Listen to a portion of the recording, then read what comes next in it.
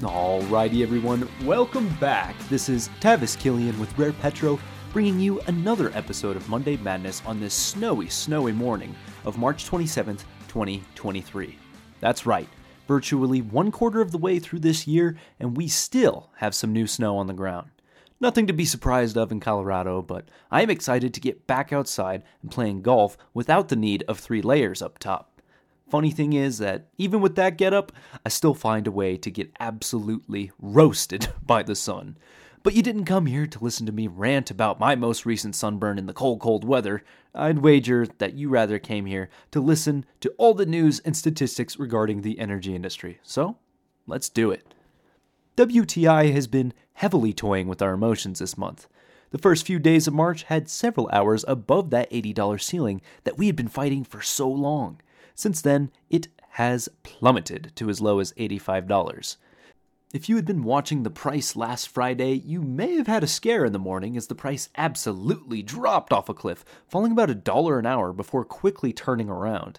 This morning, it's actually been quite graceful to us, as it has already gone up over $1 from opening. Currently sits at 71.16, which is not the high 70s that we've come to be used to, but it could be a whole lot lower, so let's not complain too much. Brent looks the exact same at a now less than $6 premium. Natural gas has spent the same month-long time frame, falling from $3 to $2 flat this morning. If I had to guess, this is likely where the price will sit for some time, if not lower. U.S. markets just can't service European interest, even with the French protests, though that could also have something to do with the U.S. supposed involvement in the bombing of the Nord Stream pipeline. Natural gas is certainly not the strongest commodity at the moment, but I'm sure it will have its day. Next is the rig count. Last week, we were surprised with the first build in weeks, and that trend seems set to continue. 4 more rigs, which brings the total to 758, or 88 more rigs than we had this time last year. Of course, the big mover was the Permian with 3 new rigs. Otherwise, the Can of Woodford and DJ each put up one of their own. The Granite Wash and Mississippian each lost one. From a state perspective, it was actually New Mexico up 2, while Texas, Colorado, and Louisiana followed with 1 rig. Only Oklahoma dropped rigs at a state level, but they only lost 1. The Gulf of Mexico also added 1 to the offshore total. So yeah, not a lot of action, but a pleasant surprise to see 2 weeks of rig builds. But things may be changing quickly with these depressed commodity prices. So enjoy the small wins this week, but I imagine a lot of those rigs are probably coming down pretty soon. Last statistic to visit is the state of domestic inventories. Typically, Nick Fernhout covers this on Thirsty Thursday, but last week he was on spring break and probably had an actual Thirsty Thursday of his own. So, here are some quick statistics to get you caught up. The EIA predicted a slight 1.5 million barrel drawdown, but ended up reporting just over 1 million barrels in a build. The API made a much similar drawdown prediction, but reported a build of more than 3.2 million barrels. This is now the second build in a row, fresh off of that 10-week streak, though the builds do seem to be decreasing in magnitude, knock on wood. Sure, it's too early to take too much of a stance on a prediction, but this time last year we saw a few significant builds, so we'll just have to see what Q2 brings us. Fuel prices seem to be stabilizing in the mid-$3 range for most grids nationwide, despite gasoline once again breaking below its historical 5-year range of domestic supply. With summer around the corner, it's pretty safe to say that we can expect to see some fuel prices go right back up in the coming months with increased driving activity. I recommend you road trip down to Missouri, where the gas is back below $3 a gallon on average. Hawaii relinquishes the crown for king of the most expensive gasoline as it finds its way back to California, where it has remained for most of the past 3 years, but I'm sure it was nice to have a little bit of a break. Even diesel seems to be settling down a bit, as it is 5 cents cheaper when compared to last week's prices. Distillate stocks are falling and tease of breaking out of the 5-year historical range after only about 6 weeks of being in that historically normal territory. Propane is threatening to do the opposite and break out above, though this one tends to pull back just before things get too squirrely. Overall, pretty normal week compared to recent months. Crude build and slight decrease in most other petroleum products. That rounds off all of our statistics. Our first news story regards international law. Iraq has just won a landmark case against Turkey regarding Kurdish oil exports. The government in Baghdad has long considered these exports illegal. Believe it or not, this dispute has gone on for 9 years. Essentially, the Kurds are a near-autonomous region in Iraq. They are represented by the Kurdistan National Government and have flowed oil from the Kurdish region of Iraq to Turkey. The Kurds loved it because they made a good deal of revenue. The Turks loved it because it allowed them to access more energy resources. Iraq didn't love it because it was more supply to local customers that was likely affecting their prices, which is tough as OPEC's second largest producer. They took the disagreement to the International Chamber of Commerce's International Court of Arbitration as Iraq claimed Turkey was violating an old pipeline agreement from 1973. Basically, Iraq claimed Turkey was allowing the Kurds to export their oil to Turkey without Baghdad's consent and violated the agreement.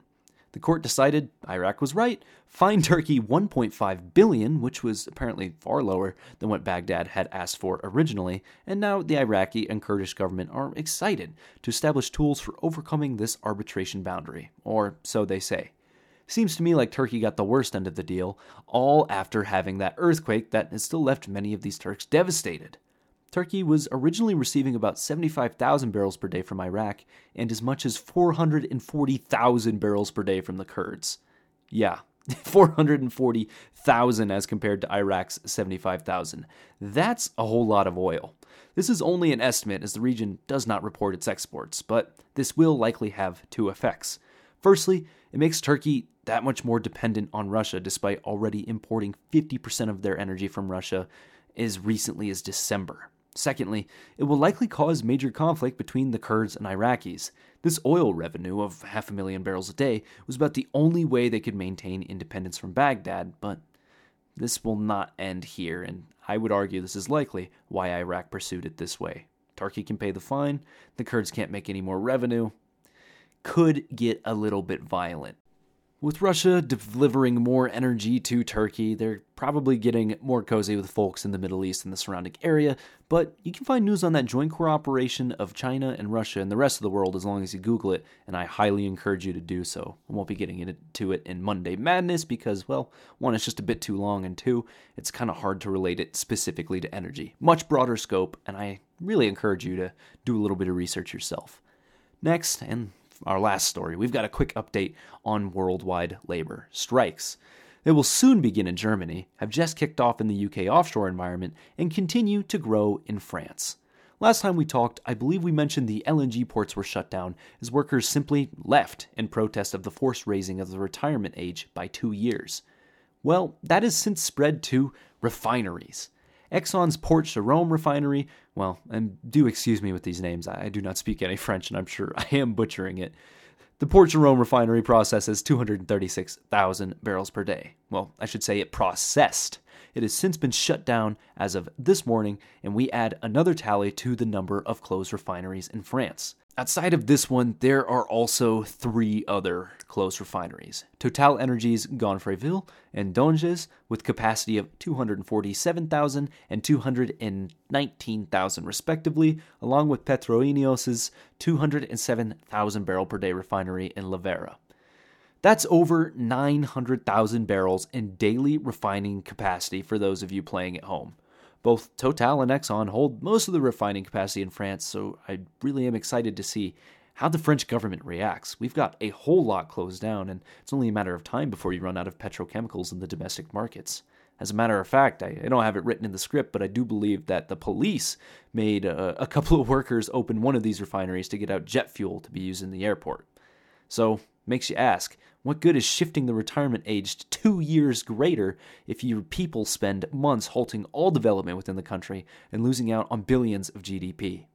I suppose it's up to Macron to see if his push for the vote without Parliament's approval was worth it. But folks, that's all we have for today.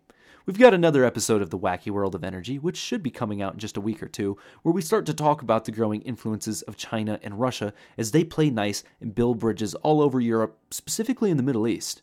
I'd love to talk about it in this podcast, but the discussion gets to be too in-depth and enlightening to fit into one episode. So frack that follow button and you won't miss out. Otherwise, you can always count on myself and the Nick Turns to continue to bring great podcasts and periodicals to the table.